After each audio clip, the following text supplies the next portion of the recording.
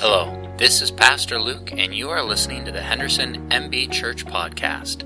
We hope you enjoy this week's sermon. Our mission is to grow disciples and multiply churches who will glorify God and transform communities. For more information on our church, visit hendersonmbchurch.com.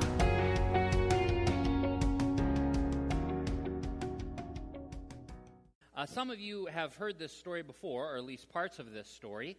Back when I was working with Trek, one of my coworkers, great guy by the name of John, came into the office one day, and he's like, I signed us up for a webinar, and this was, kind of early, mid-2000s, and I was like, what's a webinar? He's like, well, it's like a seminar, but it's on the web. It's like, well, that makes sense. Yeah, okay. And we didn't know what it was about other than that it was for short-term missions programs, and we were running a short-term missions program, so that seemed a good fit. And so we, log in, and, the guy is hosting this webinar, and he has some kind of guest speaker, and they do kind of the intros, and then the guest speaker was like, okay, so I have a discussion question for all those listening, all these short-term missions programs. What's your ransom policy? And John and I looked at each other and we're like, our what?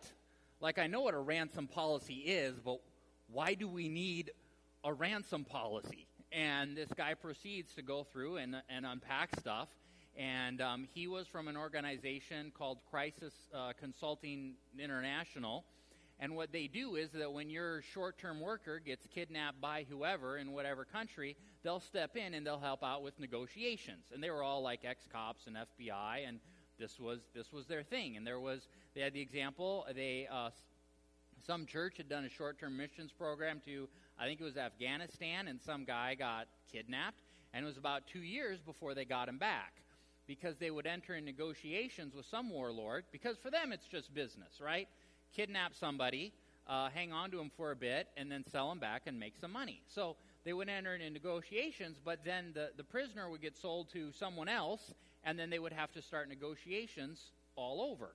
And so it was kind of an interesting deal, but actually there was so much, over the next year or two, a lot of fascinating things came out of that initial question of, what's your ransom policy? I mean, we obviously went over to the long-term mission department, and we were like, what's our ransom policy? Do we have a ransom policy?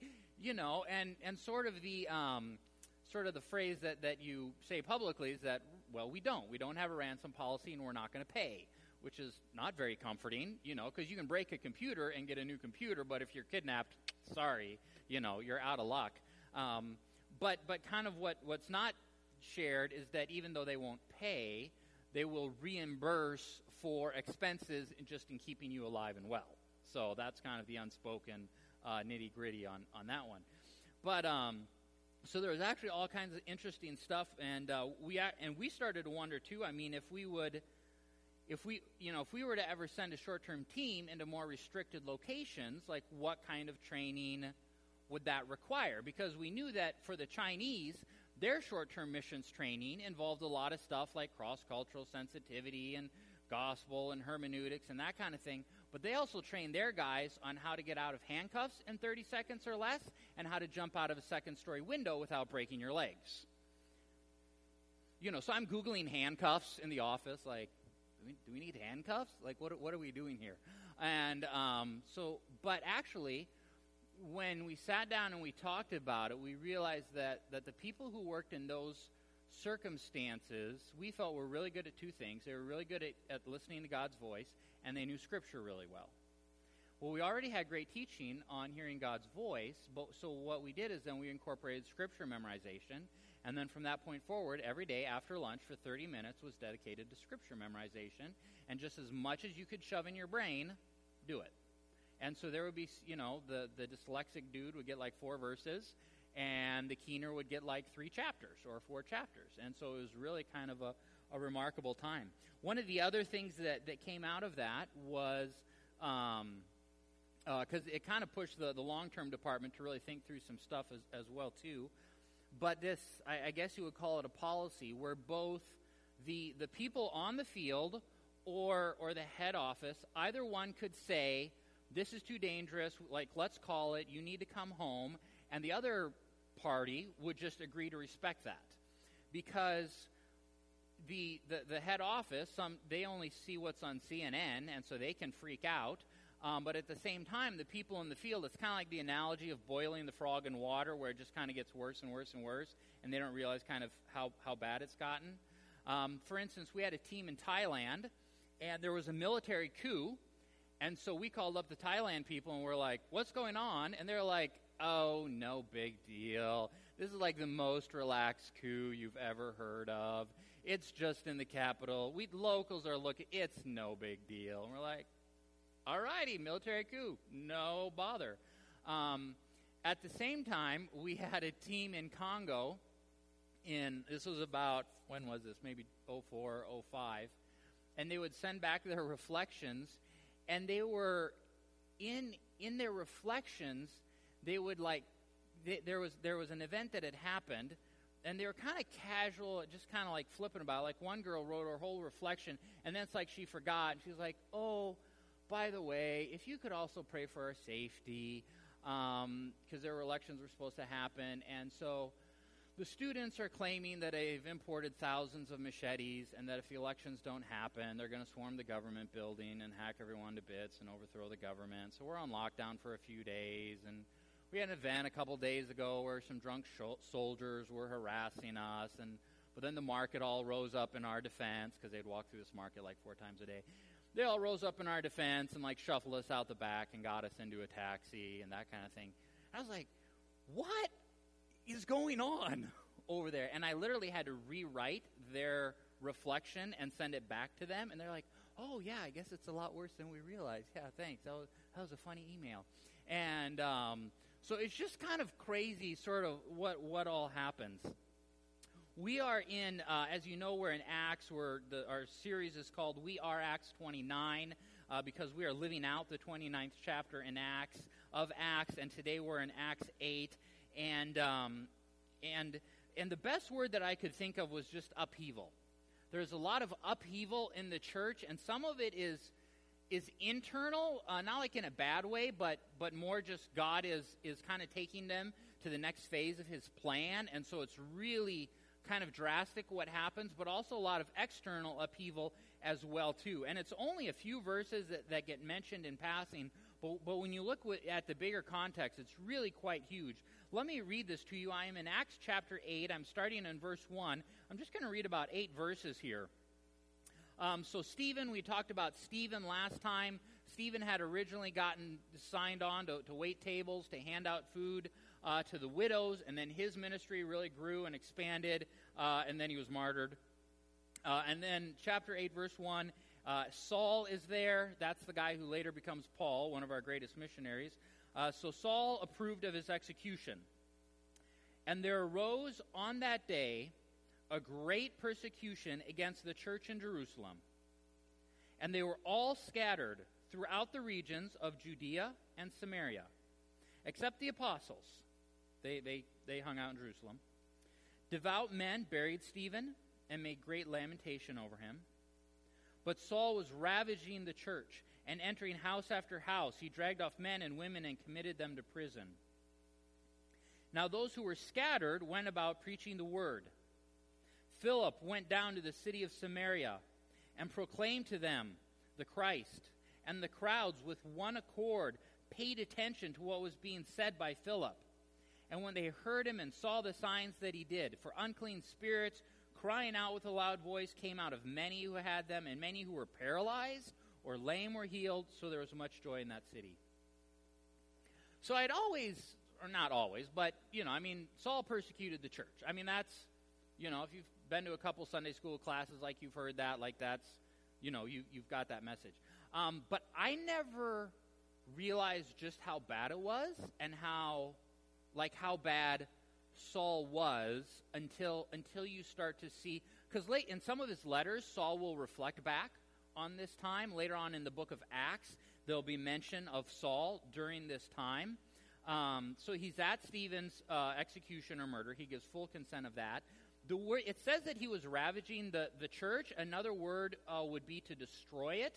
But the Greek word on that, typically how that would be used, is when a wild beast is tearing meat off the bone.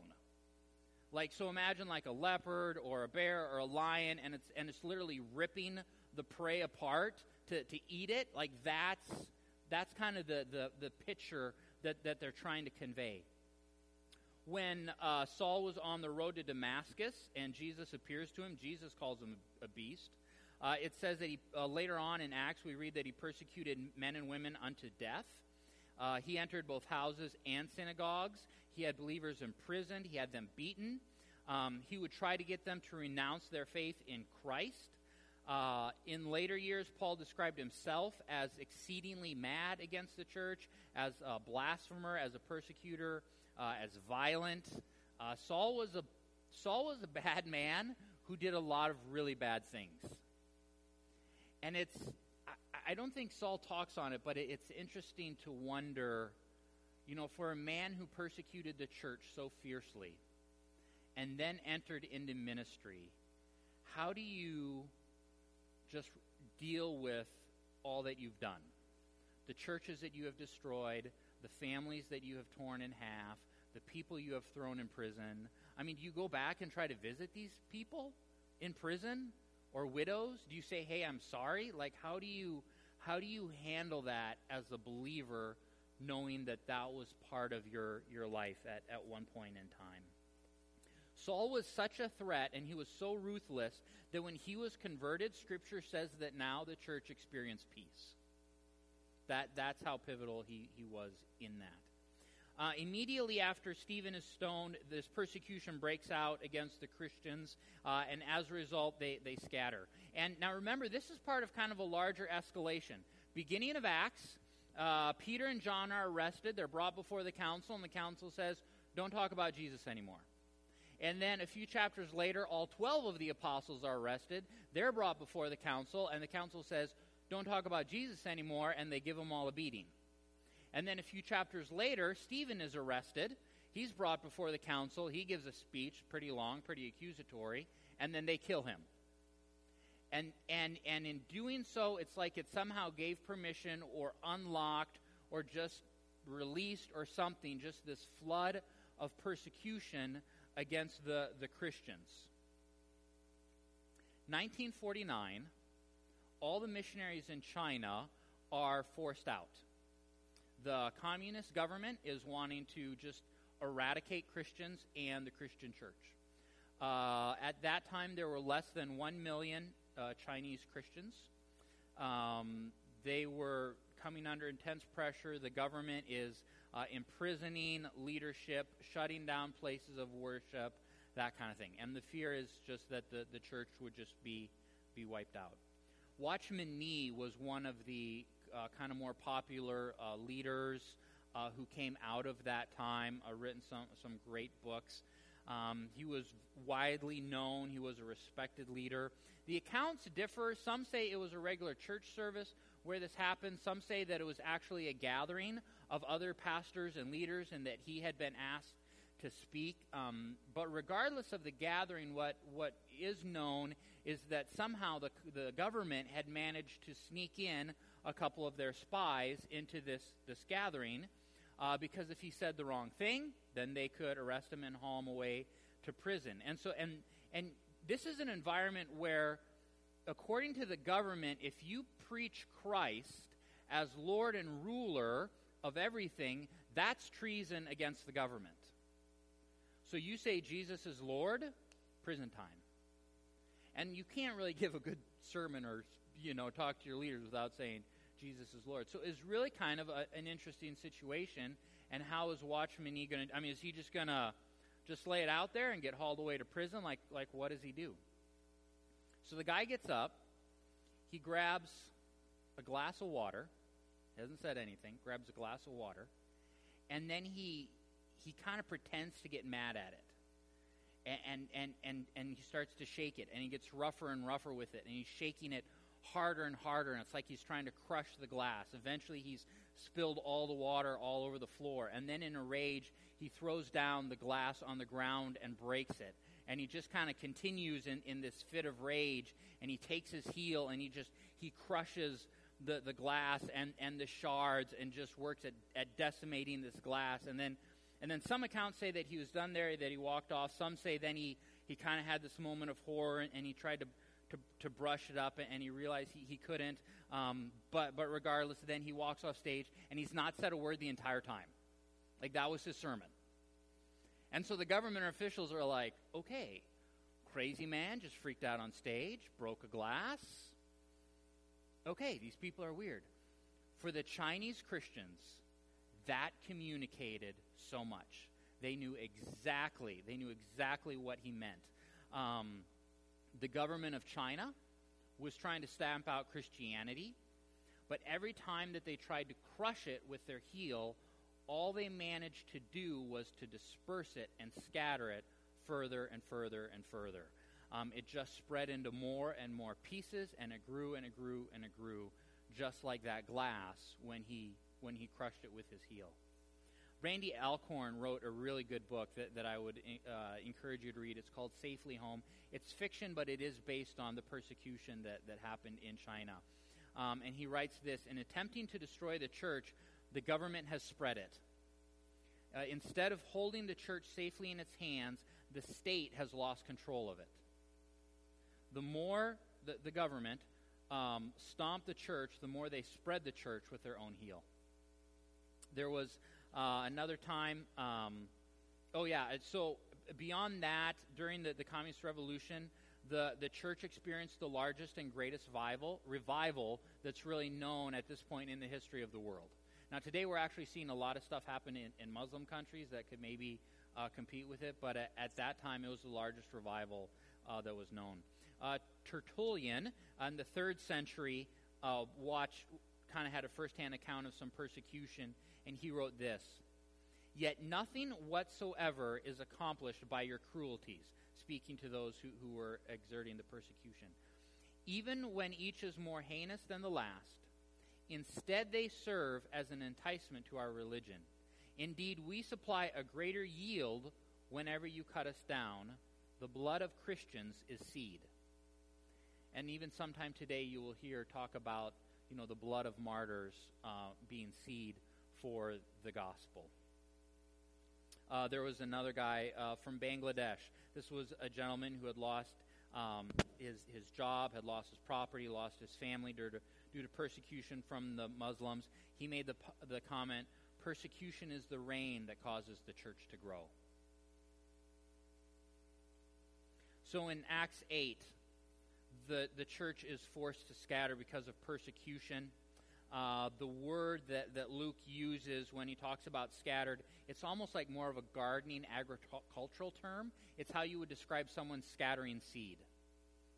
That's what he's conveying there. The church was persecuted, and so they scattered like seed. So the first kind of big idea is just how the church is scattered, how it grew under persecution. But the second big idea is how God is expanding his church to other people groups. And we have kind of this almost like this intermediary step in here that's easy to miss. One of the last things that Jesus said was, he said, "You will receive power when the Holy Spirit comes on you." Okay, he's talking about Pentecost. And then he says, "You will be my witnesses in Jerusalem, in Judea and Samaria, and to the ends of the earth." And it's actually this progression that we see played out in the book of Acts, because at the first part of Acts, the gospel mainly happens in Jerusalem to the Jewish people. Here in this section, we see it going to Samaria, to the Samaritans. And in a few chapters, we're going to see it go to the Gentiles, which is basically anyone who's not a Jew, so that's you and I, which is basically the ends of the world, or the rest of the earth. Of the 7 men who were designated to wait tables just a few chapters earlier, Stephen was mentioned first, and then we get the story of Stephen and how he is martyred.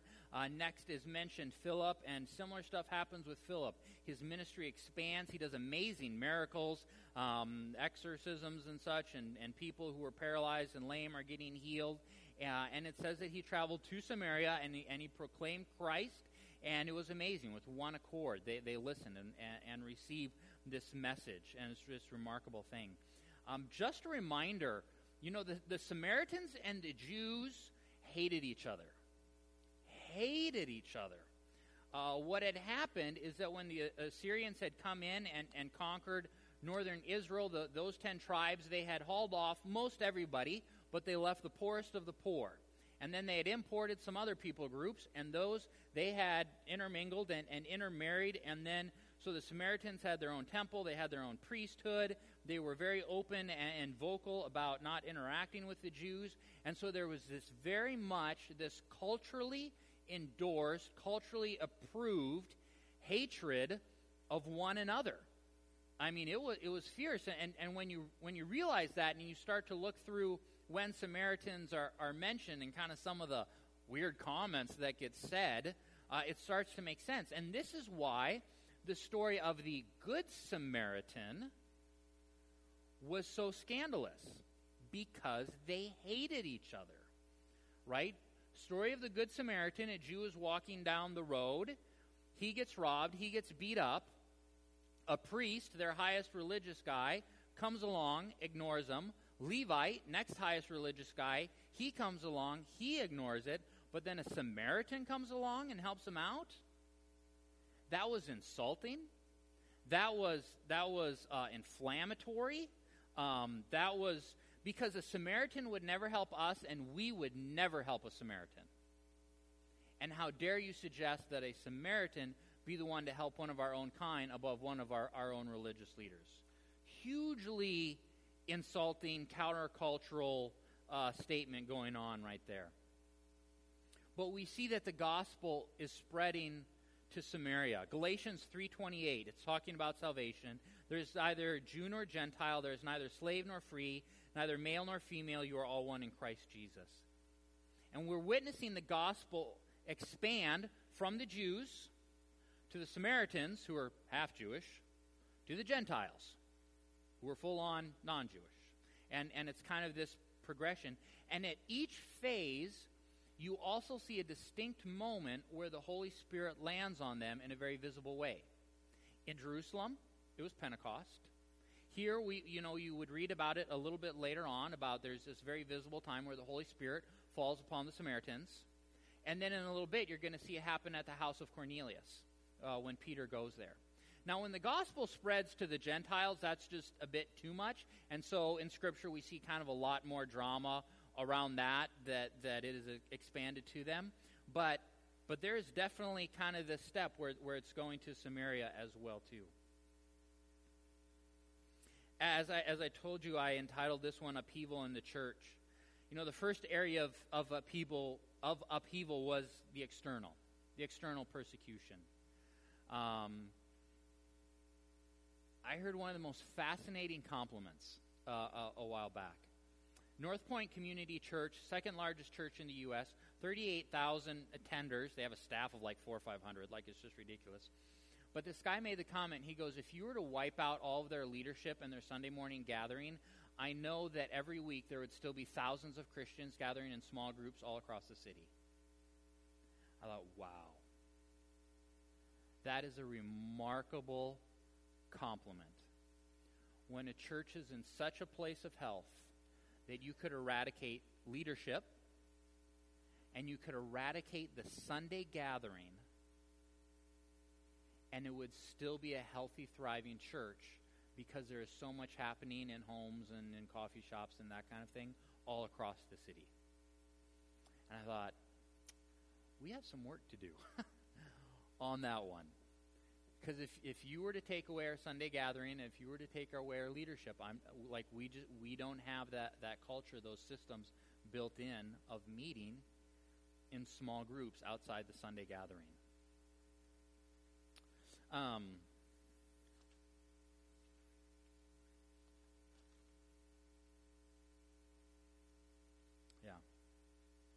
So for us to just be a healthier church, for us to lean in on that small group thing. Here, and the other part of that upheaval was just what was happening internally and God is transitioning their definition of what it means to be a people of God.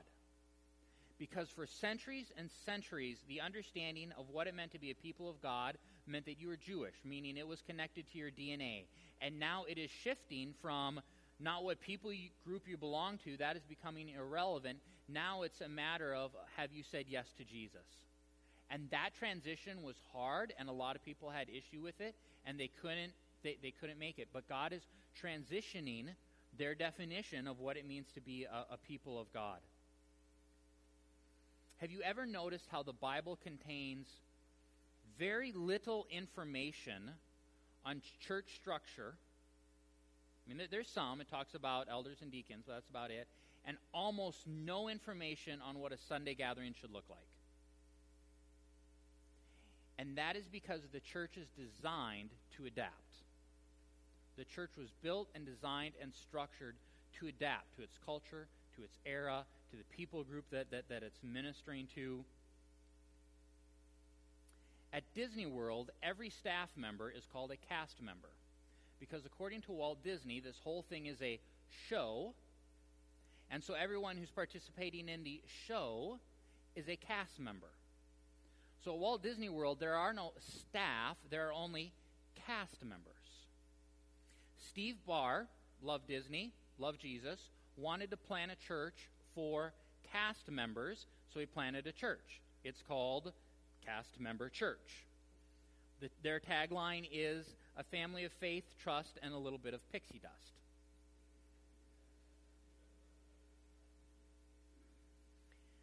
Steve knew that the traditional Sunday model would never work. People are busy, people are working, Disney happens like 7 days a week, like that's not going to fly.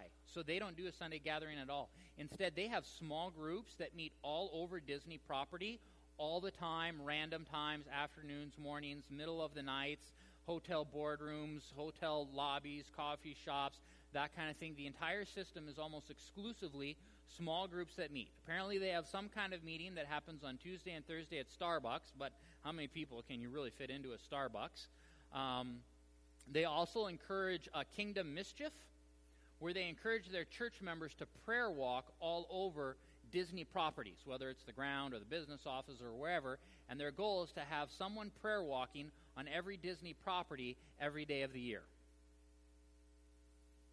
That is God's church. Adapting to their surroundings, adapting to the people group, and adapting to their need. As much as we want church to be a safe place, which is a good thing, church must never be a static place. And if it ever does become a static place, then actually we're in a lot of trouble. I had a coworker that used to say, the church that does not evangelize will fossilize. The church that does not evangelize will fossilize. We don't change our beliefs. We don't change our core values.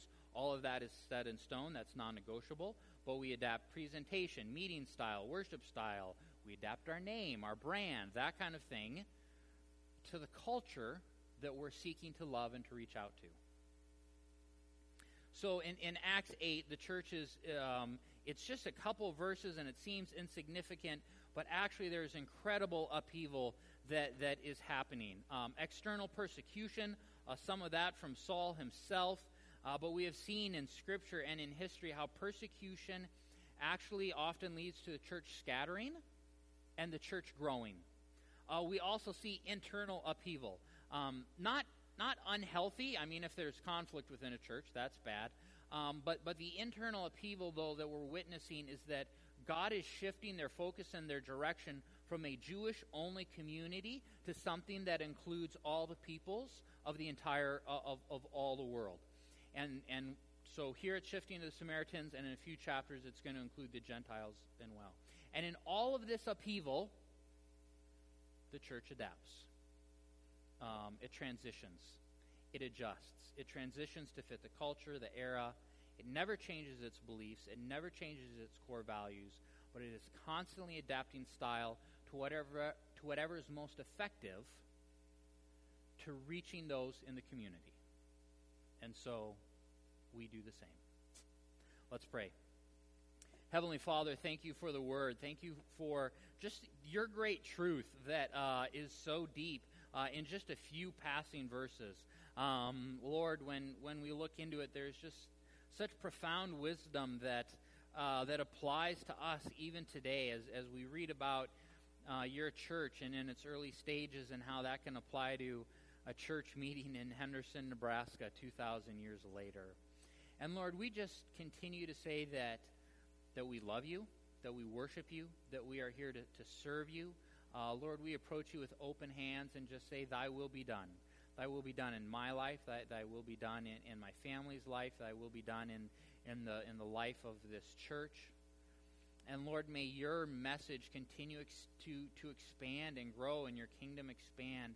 And Lord, we pray for opportunity to share your message with others, that your kingdom would continue to expand and that you would be glorified and honored. We love you, Lord. Amen. Thanks so much for listening to this week's sermon. We hope you were enriched and encouraged. If you have questions about Christ or church or would like more information, visit our website at hendersonmbchurch.com or email me directly at luke@hendersonmbchurch.com. We hope you have a fantastic week. Take care and God bless.